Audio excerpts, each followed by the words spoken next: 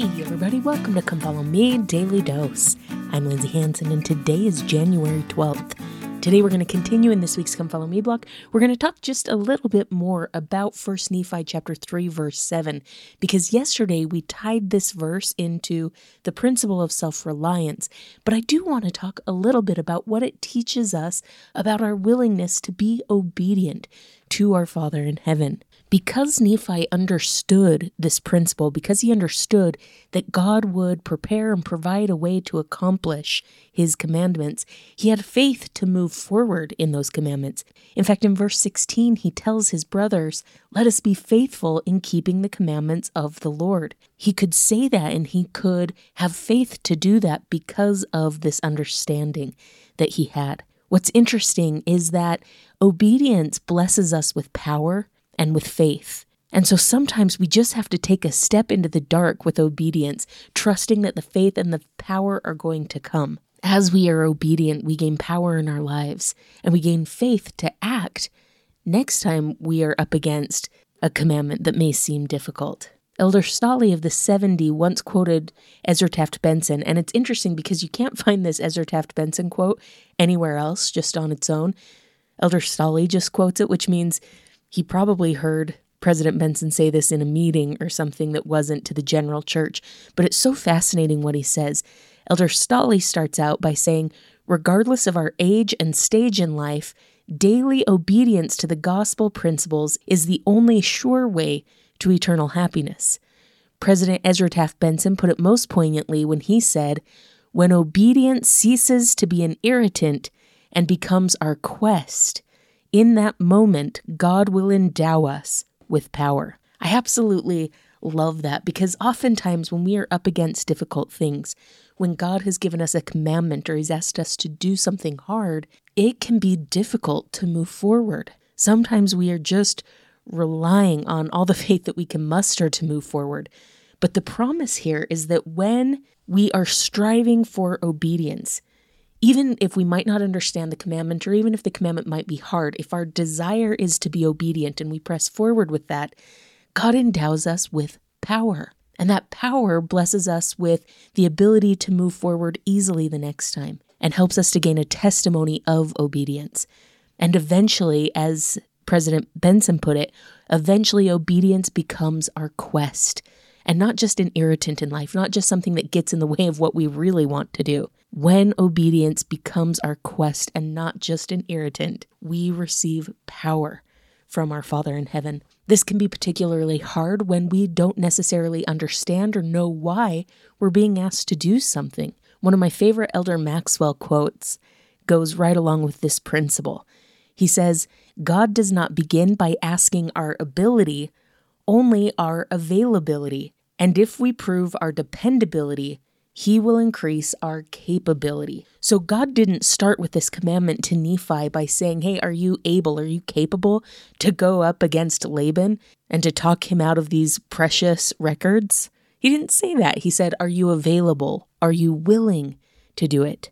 And oftentimes that's what he asks of us.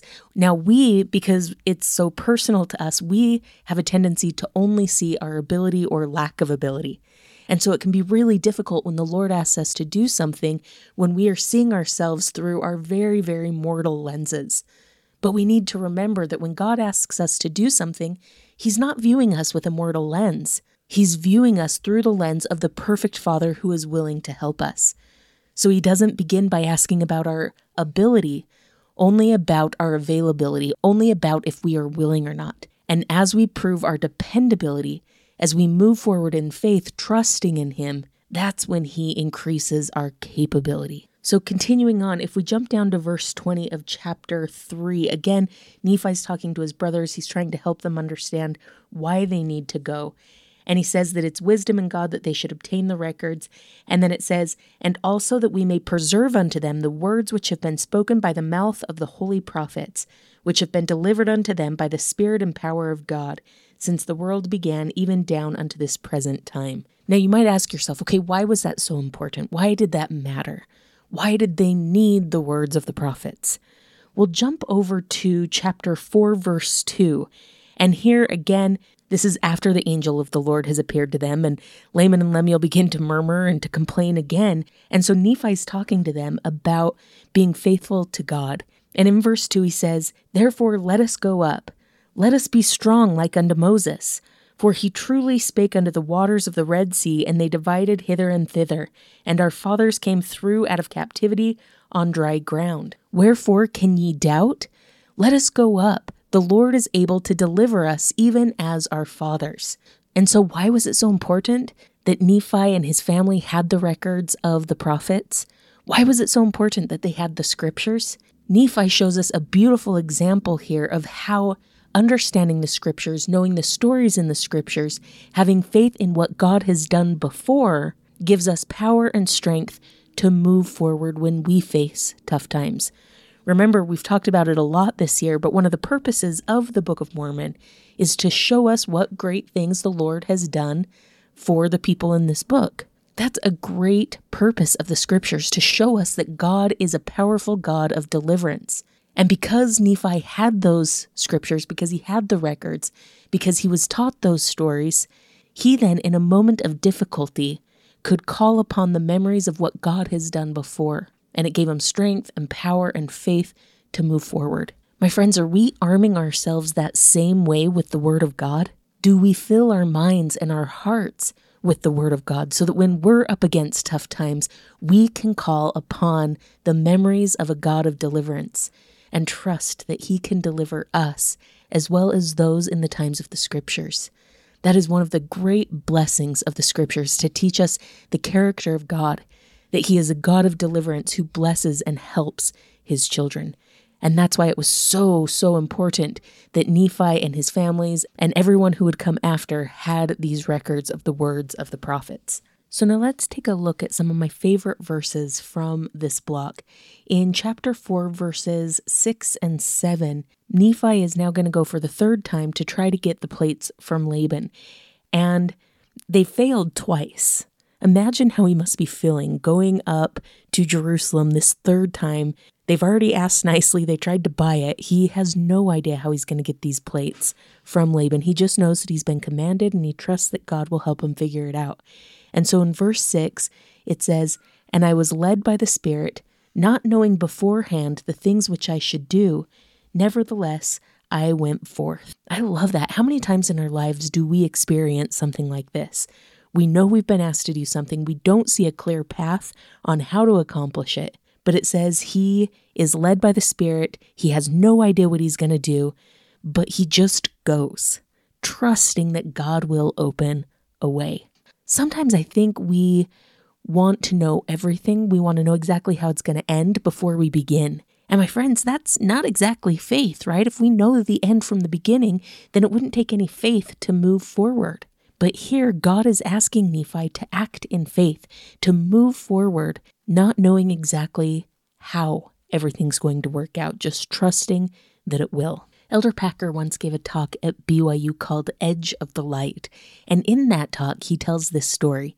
He says, "Shortly after I was called as a general authority, I went to Elder Harold B. Lee for counsel. He listened very carefully to my problem and suggested that I see President David O. McKay. President McKay counseled me as to the direction I should go. I was very willing to be obedient, but I saw no way possible for me to do as he counseled me to do. I returned to Elder Lee and told him that I saw no way to move in the direction I was counseled to go. He said, 'The trouble with you is you want to see the end from the beginning.' I replied that I would like to see at least a step or two ahead. Then came the lesson of a lifetime. You must learn to walk to the edge of the light, and then a few steps into the darkness. Then the light will appear and show the way before you." I love that principle and what it teaches us about acting in faith and trusting that God will prepare the way. If we're moving in a direction that's not right or that will end tragically, I believe that our Father in heaven will warn us of those things.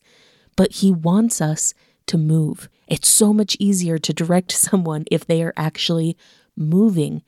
And so He asks us to move forward in faith, trusting that He will reveal the way for us, and that with His help, we can accomplish all that He asks of us. Thank you so much for listening today. If you're enjoying this podcast, make sure to follow us on social media, subscribe, like, comment, or share. This has been Come Follow Me, Daily Dose, and I'm Lindsay Hansen.